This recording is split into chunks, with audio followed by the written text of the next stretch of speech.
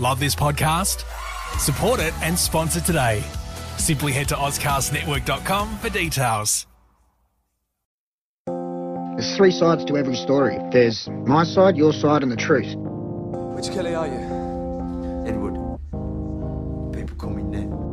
I photograph what my conscience asks me to. Len, they want to have him in the movie! Mad Max 2. It's my kind of movie. Shut up! Shut up! Your friend can't come backstage. Oh, he's disabled. I'm his carer. You're blind. He's an equal opportunity employer. The kids who are sick cannot do the hip hop anymore. G'day folks, and welcome to another episode of The Curb, the podcast that takes a look at Australian culture, film, everything in between, and puts it out there in the world. This podcast is proudly recorded in the lands of Whadjuk people of Perth region, and I pay respects to the elders both past, present and emerging. Every so often there's a film that kind of sits on my radar that I watch out for a long period of time, and then pops on up and I watch it and I fall in love with it and I feel like I need to share it with the world. And years ago, Mike Brook, who I interviewed for his documentary about Steve Kilbey, and at the end of the interview we were talking about other artists and musicians that deserve to have a documentary made about them. And I was lamenting the fact that David McComb and the Triffids had not had a documentary made. And he revealed then that there was one in the works. And now, years later, through a very long working cycle, Jonathan Alley has brought out the documentary Love in Bright Landscapes. And Jonathan is the person who I interviewed today, and he is absolutely brilliant interview. I'll go more on the interview in just a second. But he notably did interview David way back when in the early 90s, and for his solo album, Life of Will.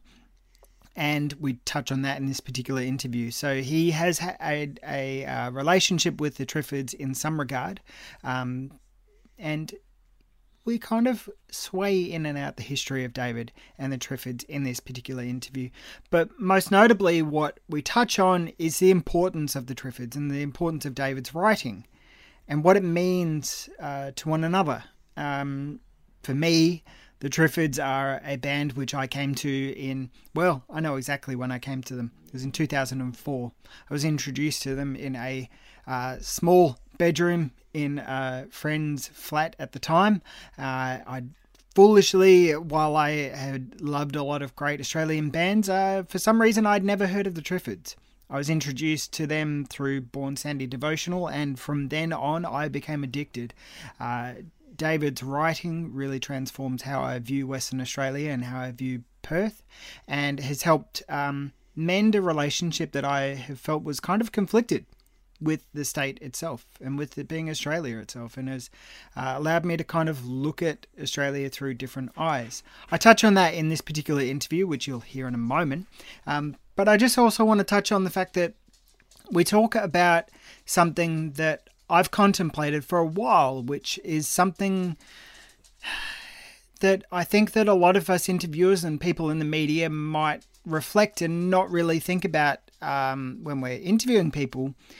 But the more that we do interviews, the more that we talk to people, the higher the chance that the person that we're talking to might not be around for much longer. And I mentioned this in this particular interview, that I interviewed the actor and writer and all-round great guy, Damien Hill, just weeks before he passed away. And of course, Jonathan interviewed David. And now the difference is that he interviewed David years before David passed away. But I was curious about the impact of somebody's death on the interviewer as well. I don't know if that's anything that the audience, the listeners, think about when we do these things. I don't know at all. But it's something that I think about quite a bit, because the relationship between the interviewer and the interviewee can sometimes change throughout time. Usually we do these kinds of interviews as a promotional tool, just like this particular one here. Love in Bright Landscapes is a promotional tool. We're here to promote the film, and you really should see this film. Even if you don't know the Triffids, I highly recommend it.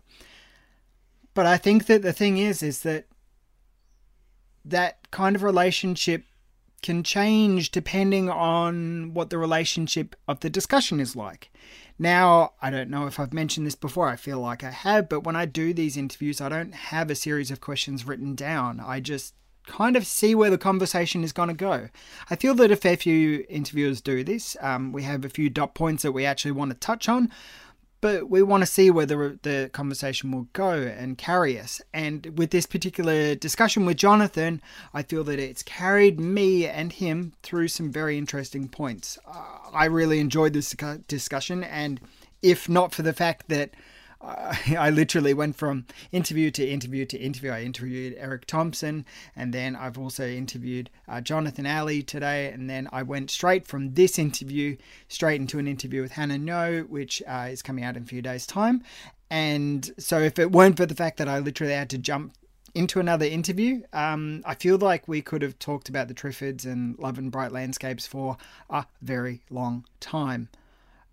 That's the effect that great music, great art has on people, and it's the effect that somebody like David McComb has on me and on Jonathan as well. That's a long preamble ramble about this interview. I hope that it's not been too much, but I just want to stress that this is like, it's a rare aspect that I sit down and do an interview and feel emotional and feel I feel emotional all the time, but I mean feel emotional to the point that I feel like I'm almost to the point of crying. And that's what I felt with this particular interview. Not because it made me sad, but because of the strength in culture and the strength in artistry that David had as a person, and most importantly, the strength that the Triffids had in supporting him, and he did in supporting his bandmates too. Enjoy this discussion. Enjoy this film. Here's a little bit of the trailer. I'm going to close this particular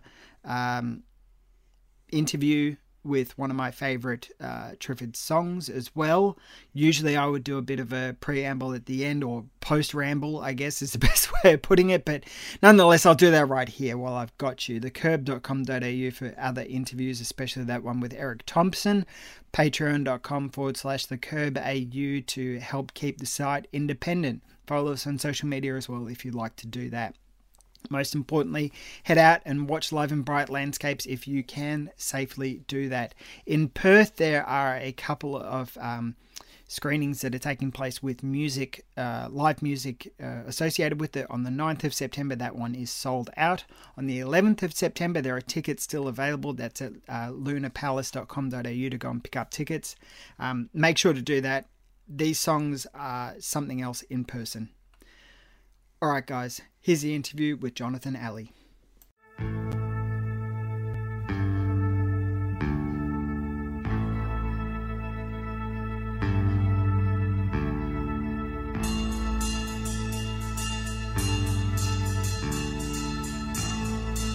Human voice backed by some sort of rhythmic noise where words and music of any kind meet.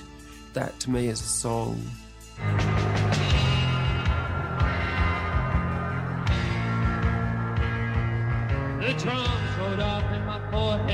There's a lot of great Australian songwriters, but he's certainly amongst the best that this country's produced in the last 30 years.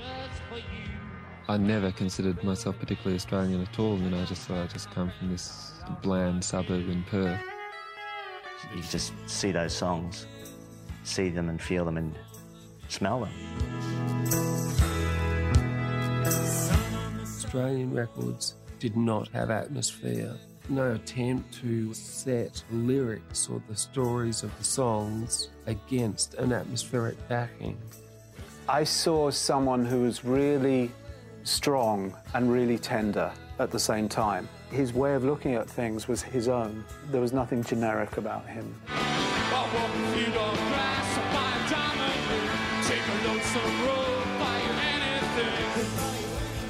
I'll just lay it out first of all. Like, I'm a huge Triffids fan, and I did an interview with a director years ago about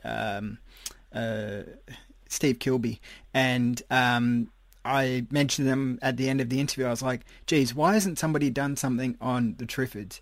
And they're like, oh, look, I know that there's a documentary in the process. So, just keep your eyes out. And this was years ago, and every single year I've been looking at the upcoming films. I'm like, when is this film coming out? When is this film coming out?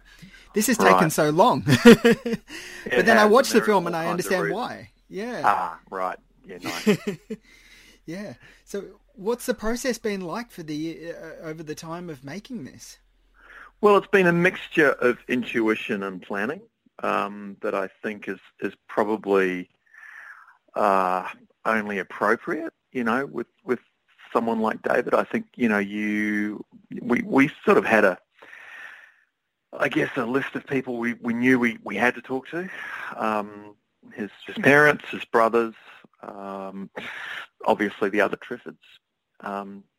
But there were other people who were non-musical people that we discovered through speaking to people close to him. For example, we spent a couple of days on the New South Wales South Coast with the Triffids' old manager, Sally Collins, who we did 2 interview sessions with her. Now, her sessions were great, and obviously you've seen the film, so she's still in the cut. But through just talking to her, just casually, she mentioned people to us that you're only going to find out about through sitting down and having a chat with, people who are sort of between the cracks, who are non-musical friends, who were very, very close to David as people. Someone like Bill Dunbar in Sydney, who's he's not a music guy, but he was one of David's closest friends and gave us a great interview, would be a good example of that. So where, David's, I suppose I would encapsulate my entire approach to it as sort of intuitive and sort of gut instinct, whereas Dave's own approach to his own writing was incredibly intuitive and about gut instinct, and the Triffids' interpretations of his music were overtly intuitive, and the songs were all the better for it. I spent a long time basically, because to get to the crux of your question, why did it take so long? I spent a long time knowing what I didn't want, and that was a by the numbers rock doc. You're sitting behind the studio desk listening to a guy push a fader up and go, hey, listen to the drum sound we got on this track. I just did not want that. And I didn't want a lot of people describing things that had happened, just as talking heads on camera. I knew I didn't want that. It took me a long time to intuit what I did want, because I didn't see that I had the tools, the aesthetic kind of assets in front of me to achieve that. And when certain things coalesced in the last few years, which would really, when I say the last few years, I would say 2017 to 2020, and those things would be the fact that we discovered a tranche of letters that John and David McComb had written to one another through the 80s and 90s that were a private correspondence, but they were released to us by the family. Sorry, excuse me. John has now sadly passed away as well. So they were passed on to us by the family, and I think there's material in those letters that's quite personal and quite reflective of where David was at, as a person. On top of that, you had the publication of the poetry through Fremantle Arts Press. I knew that I had to involve the poems in the film in some way, but it would be lazy to lean on them too much, but it also would be quite remiss not to include them. But I needed to find the best way.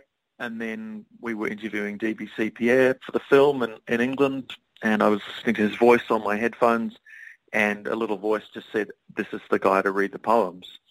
And he was into it. He spent one day of 2017 in Australia, and we fingered him for that one day, and he spent a day recording with us in Sydney, before he took off again.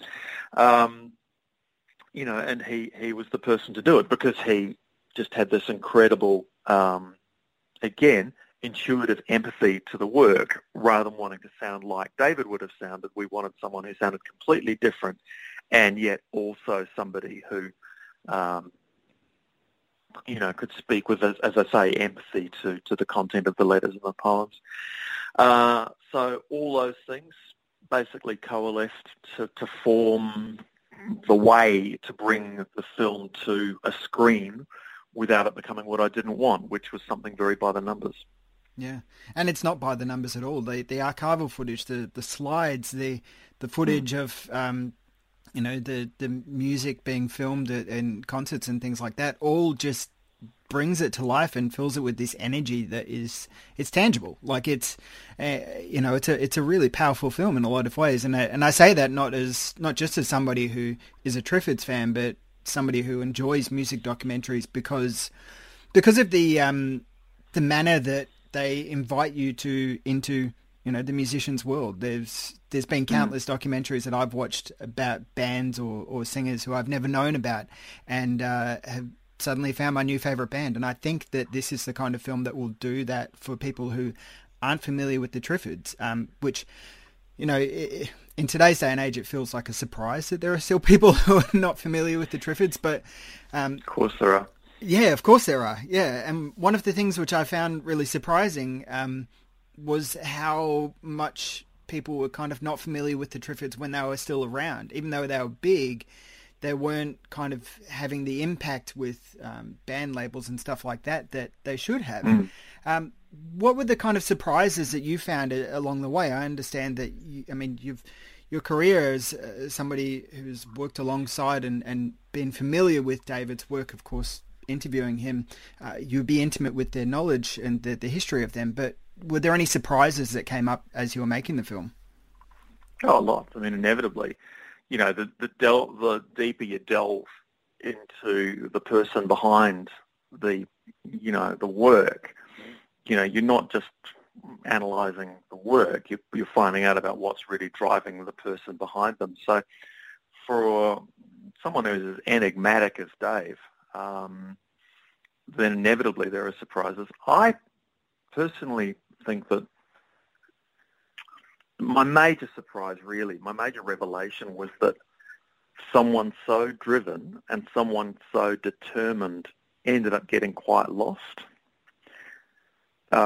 He was on a certain trajectory, and that was to be successful with his songwriting, and the vehicle for that success would be the work that the Triffids did on those songs.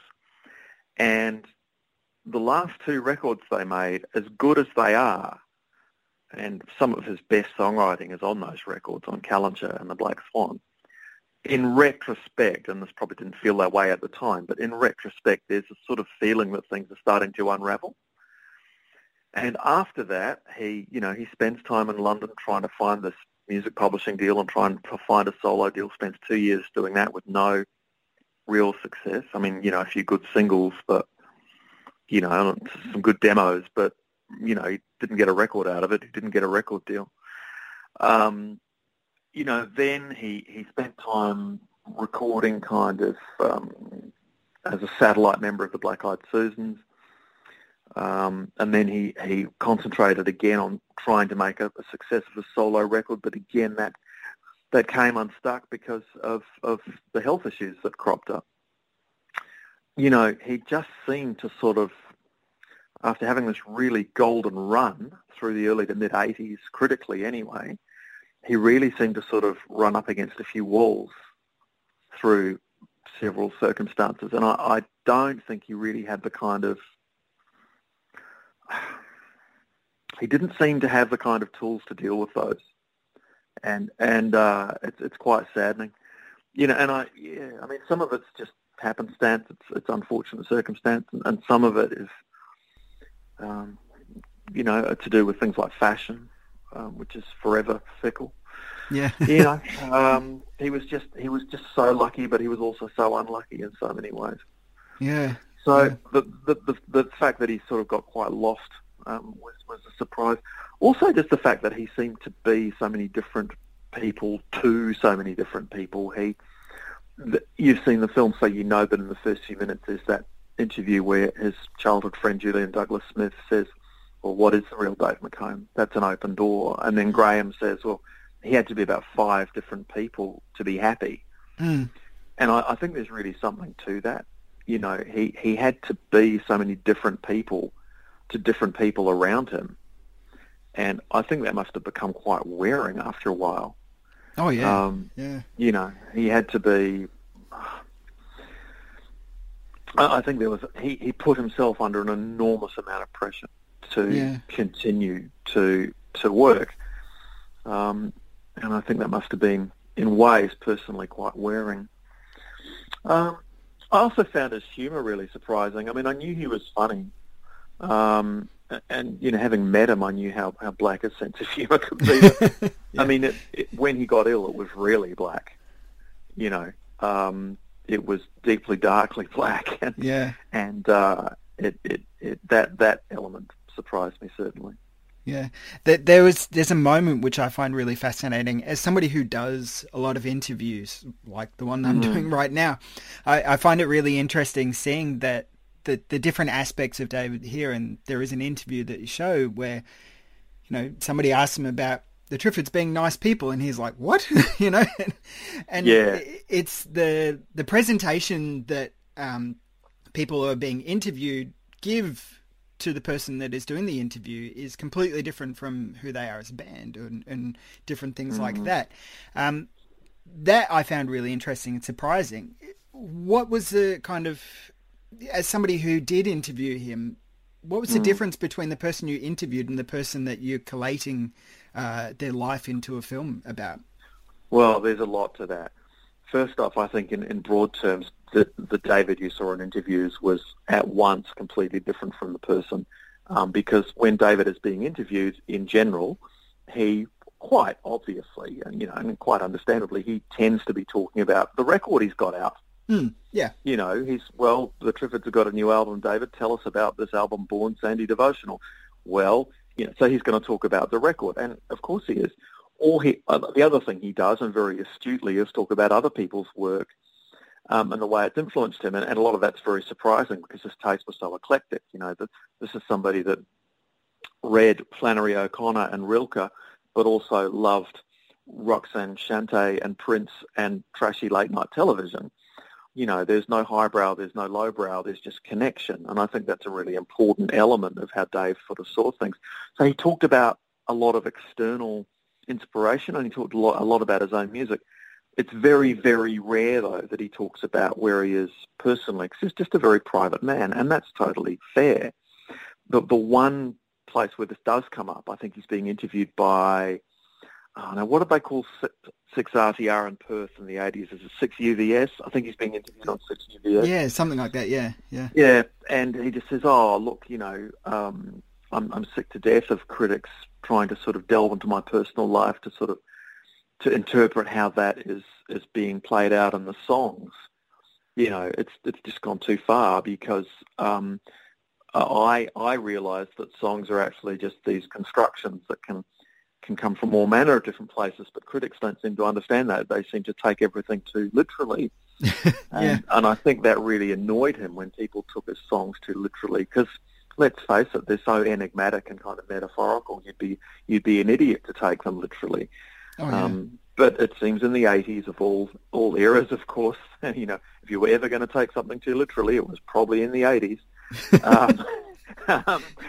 People obviously did.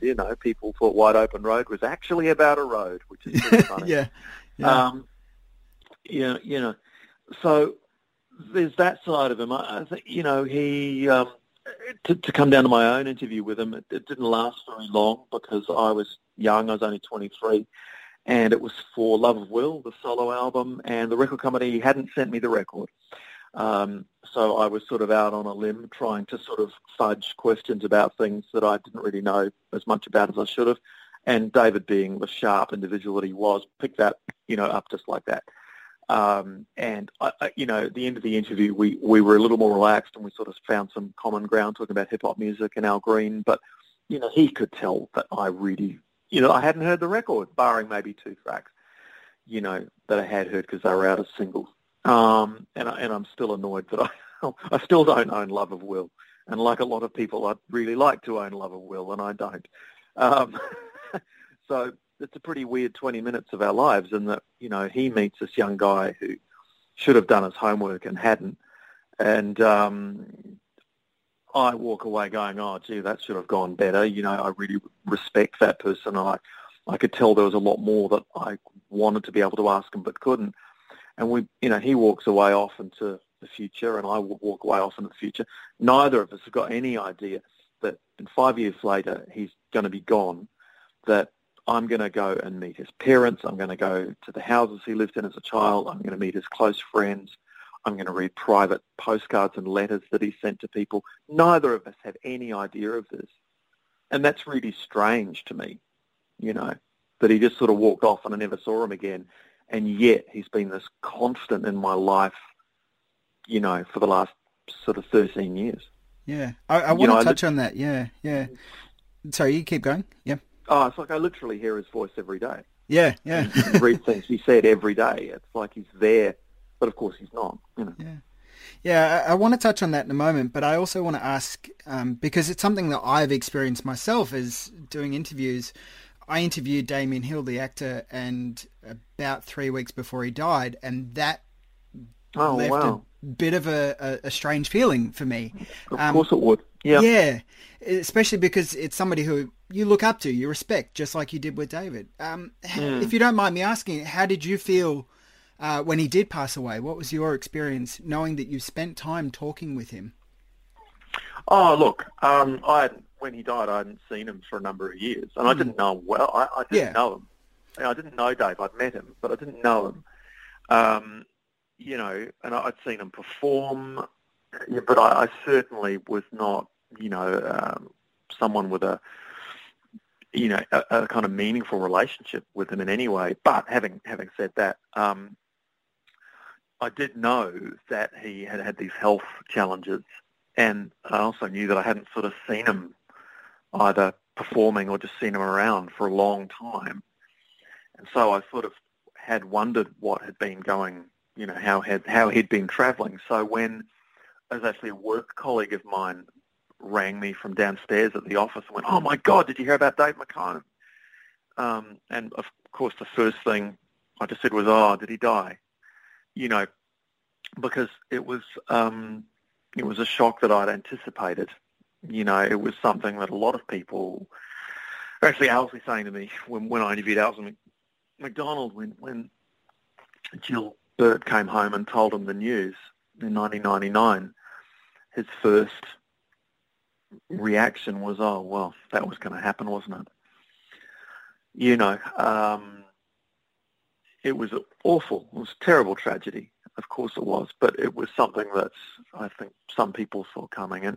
And yeah, to me, it was just very saddening. And, I think the great tragedy when someone like David dies is that you're never again going to know what they thought. It's like you're never going to read another poem. There's not going to be no more poems. There's going to be no more songs. There's going to be no more opinions. There's going to be no more of that mind. Like you've got lots of great stuff that he left, and all the records. There's no bad record, which you can't say about most people. Whether it's Triffids or Black Eyed Susans or Dave McComb solo, there's no bad record.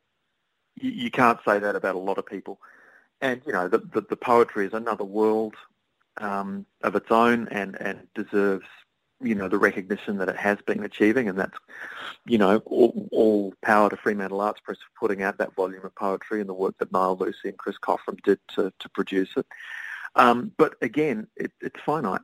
It finishes in 1999 because after 1999 he's not here, and it's that is the other thing I would say, that when you consider what he could have done, it's really sad.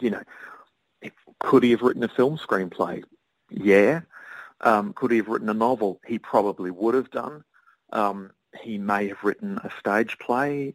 He definitely had a humorous book of letters in him, which I just think would have been, uproarious. I think there are so many things he could have done that we'll now never see, and that's another element of the tragedy. Yeah. Yeah, thank you for that. I appreciate that response there. I'm curious about, as you're saying, living with his voice in your mind. I listen to the Triffids, pretty much every week. They're in my rotation consistently. Right. Great. And so their songs are in my mind consistently, and they inform, My encounter with the Triffids was through Born Sandy Devotional, like a lot of people, and that helped frame my relationship with living in Perth, living in Western Australia, and understanding this state a little bit more. I'm curious for you. Were you born there? Yes, I'm a Perth born. Oh, you were? Okay. Yep, yeah. And so I've always had a bit of a conflicted relationship with Australia, with Western Australia and things like that. Sure. As I think that David did as well. And that feeds into his music in some regards, whether he's actually talking about it explicitly or just kind of talking about what goes on in the world in Australia. I'm curious for you what your experience is having his voice, having his music in your mind. What does that do to your day-to-day life? Oh, well, yeah. It's a complex question, I'm sorry. No, it's a very good question. You're probably the only interviewer who's asked me that question, and I actually think it's the question, because to me, one of the reasons I wanted to make the film was to try and distill the ever-evolving relationship the human mind and the human heart can have with this body of work, because it's ever-changing, it's ever-evolving, and once it's got you, it's sort of got you for life, this canon of work, because it's ever-evolving. It's got something for you at every stage of your life, this canon of work.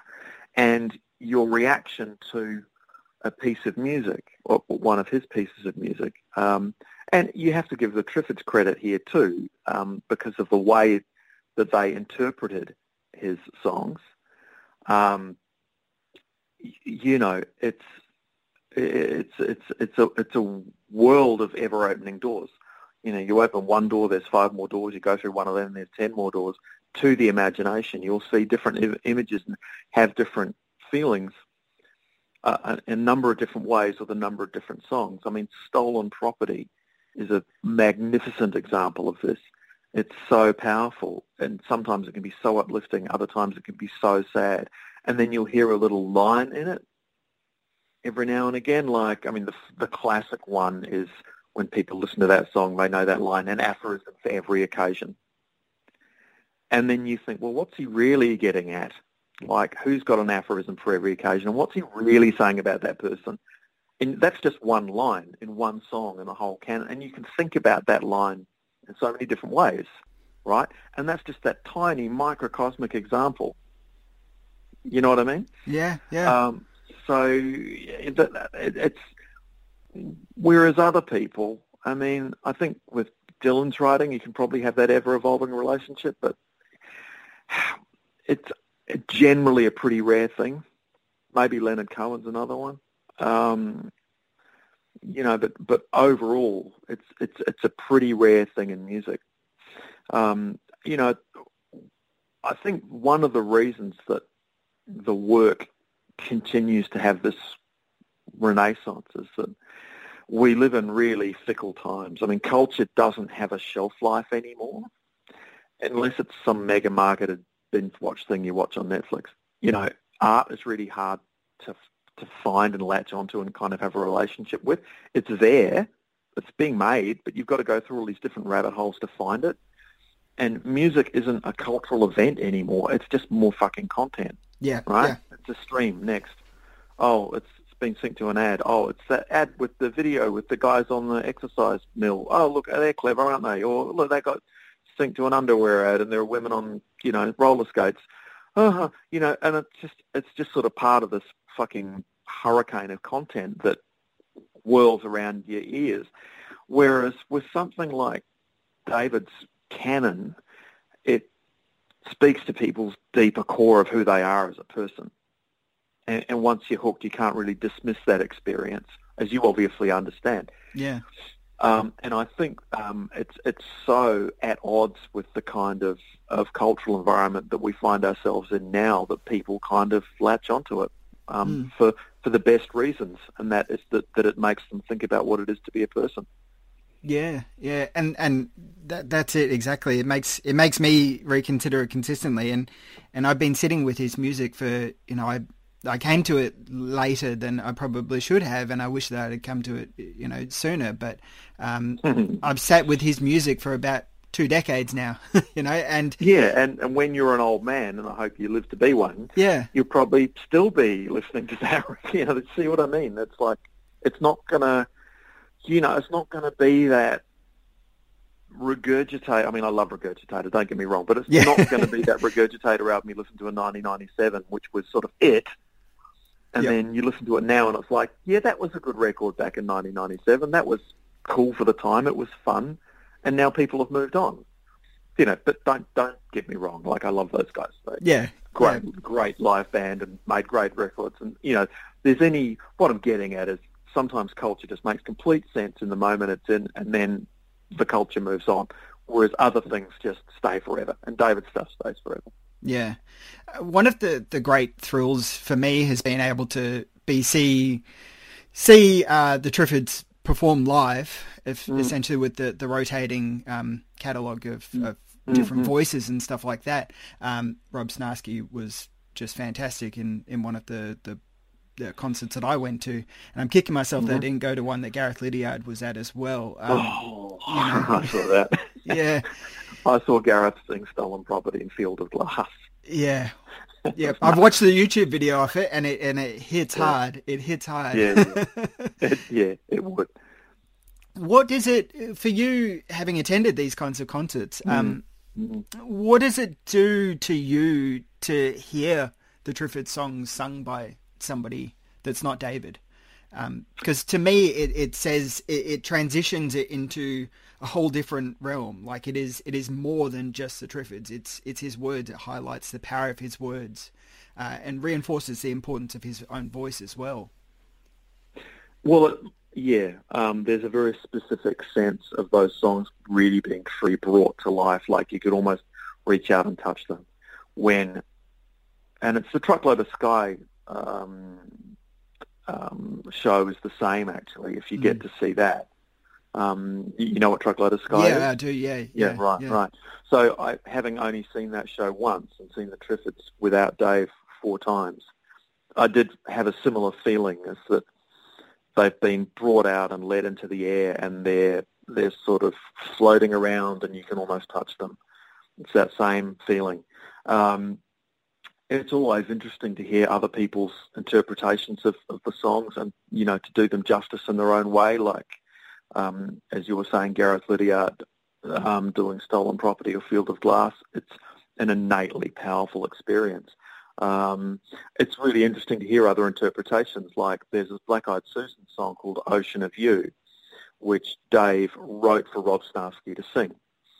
And that's I think it's on the very first EP. And then it was on the compilation of all the EPs, Welcome Stranger. Yeah, I've got that. Love that. Listening to that too. Yeah. So when I saw Truckload of Sky, they did a completely different arrangement of that song with Angie Hart singing it, who used to be in Frente, and it was like listening to Bruce Springsteen's Nebraska record with sort of smatterings of Suicide, Alan Vega, Marty Rev. Was really kind of late night, 2 a.m, film noir, down in a lonely street atmosphere, and totally different arrangement of that song. And it just worked superbly. I really had to hand it to them that they hadn't just gone through the motions, that given that song this kind of extra life in a way that I think Dave would have just loved, because he loved, Springsteen's Nebraska record, and he loved Suicide. And the way Angie sang it was just sensational. But again, it was that feeling of, okay, so you have that atmosphere of that sort of late night sort of film noir vibe to it that's not in the original recording. And yet you hear Angie singing, I'm out of my depth in an ocean of you. You transpose that line onto the atmosphere, the new atmosphere that they created in that song. It still works, but again, it's that ever-evolving, like there's a sort of sense of dark yearning in the original, whereas this one there was this sort of utter sort of resignation. You know, it was a totally different experience of that song, and yet the song still sort of lived in that same way that you could almost reach out and touch it. I've seen the Triffids do that show 4 times. I remember seeing Melanie Oxley in Sydney sing I Want to Conquer You from the Love of Will record, and that was stunning. I remember seeing Mick Harvey do Kelly's Blues in Perth, and that was a real surprise. And also Mick's interpretation of the Seabirds, I think that is a really difficult song for anybody to sing, and I think it's one of David's greatest lyrics. As Graham says in the film, it's like a short story, you know, in 3 minutes of music, and there's nothing out of place in it. Absolutely every line, every piece of music that accompanies the words makes complete sense. And it's a really difficult song to sing, just phrasing-wise, as a vocalist. And Mick actually really nails it. If you go back and watch that one online, he really knows how to sing that song and get inside it. And I think that's the challenge with, I mean, it's a pretty big challenge to get up and sing those songs. And I think the vocalists that really do it best are the ones that really know how to sort of get inside what those songs are at this, again, kind of intuitive level. And I think, Mick nailing the Seabirds in the way that he did, and Melanie nailing I Want to Conquer You in the way that she did in Sydney are really good examples of that. Yeah. Well, I like the song that you choose to close the film on, and the Diving Bell do a stunning cover of it. It just kind of broke me in that moment where, you know, in a way which I didn't expect. That song is always a powerful song, but that particular cover in itself was just overwhelming in a way. And I've listened to it a few times after watching the film, and I've just been like, gosh, these songs will live on for, you know, beyond our lives for sure because of their power. Have you got the album that that's off? I don't, and I'm going to. Well, just give me your address. I'll send you one. Oh, thank you. I appreciate that. It's the work that is there is just, it's powerful. It's really good. So, well, the story behind that was that we own that recording. The Diving Bell was fronted by a lovely German woman named Claudia Schneider, who we were working with. We used to work at a film distributor called Madman, and she was working at Madman as well. And we just got to know her, and we asked the Diving Bell to play our benefit show at the Corner Hotel here in Melbourne. And that song went down an absolute treat when they played it.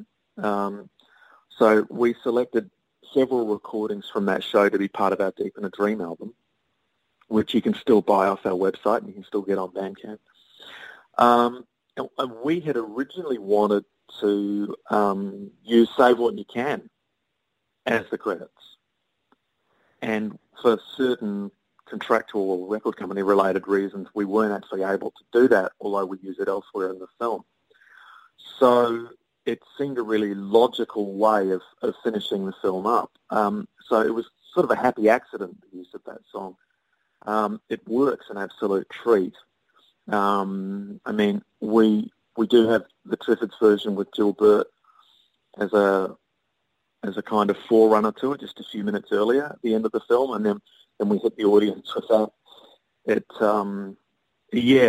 Having done a Friends and Family screening of the film at ACME here in Melbourne, the Australian Centre for the Moving Image, and seeing the power of that, with the full sound system and with the 5.1 mix, and seeing how it affected the audience, I'm quite happy to say that I think we got that right. Yeah, I agree there for sure. Look, you've created a really powerful film, and coming back to what I was saying before, I think that people who aren't familiar with the Triffids will still get so much from this, because it's more than just the music. It is about an artist whose life was taken too soon, but it's also about the people who lift him up and support him. So, well, very much so. Yeah. Thank you for that. Thing about. Well, I know you need to get going, but no, you keep going. Yeah, you've struck on a really interesting point there, is that I think David actually was such a kind man and such a giving person that he actually really inspired people to help him. You know, that if Dave needed you to, you know, if he needed you to lend you, you know, his 4-track, you'd always say yes. Or, you know, he needed to borrow an amp, or he needed a musician to fill in for a show, or, you know, he needed you to help him write a song. You know, people wouldn't say no because it was him. He had this network of people around him. There was, in the Triffids family, in the sort of wider Triffids family, there's an enormous amount of goodwill and generosity. They're really kind people. They're really decent people. And they're people you want to spend time with.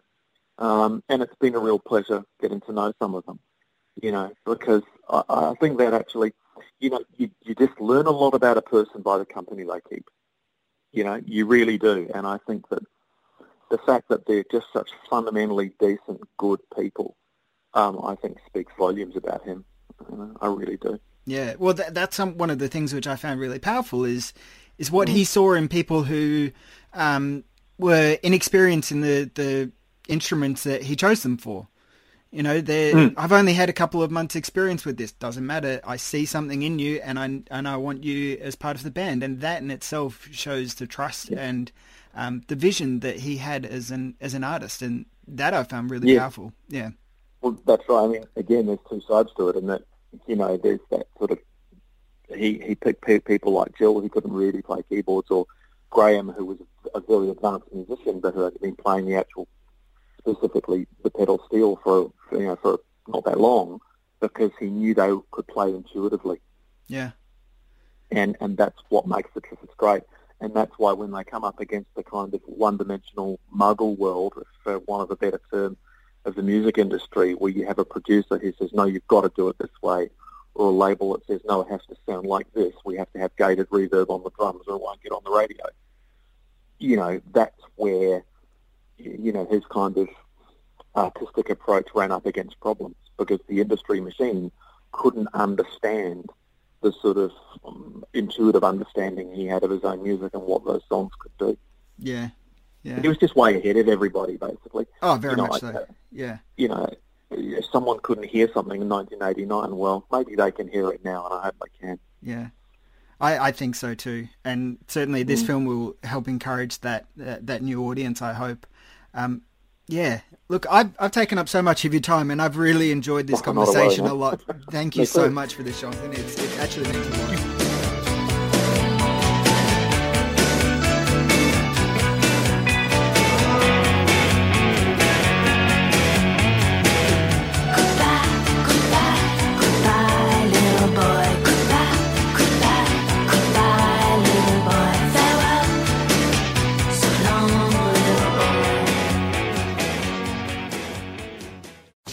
Love this podcast? Support it and sponsor today. Simply head to AuscastNetwork.com for details. How powerful is the Cox Network? So powerful that one day the internet will let your doctor perform miracles from thousands of miles away. Connecting to remote operating room. Giving a whole new meaning to the term house call. Operation complete. The Cox Network. With gig speeds everywhere. It's internet built for tomorrow, today. Cox, bringing us closer. In Cox serviceable areas, speeds vary and are not guaranteed. Cox terms apply. Other restrictions may apply.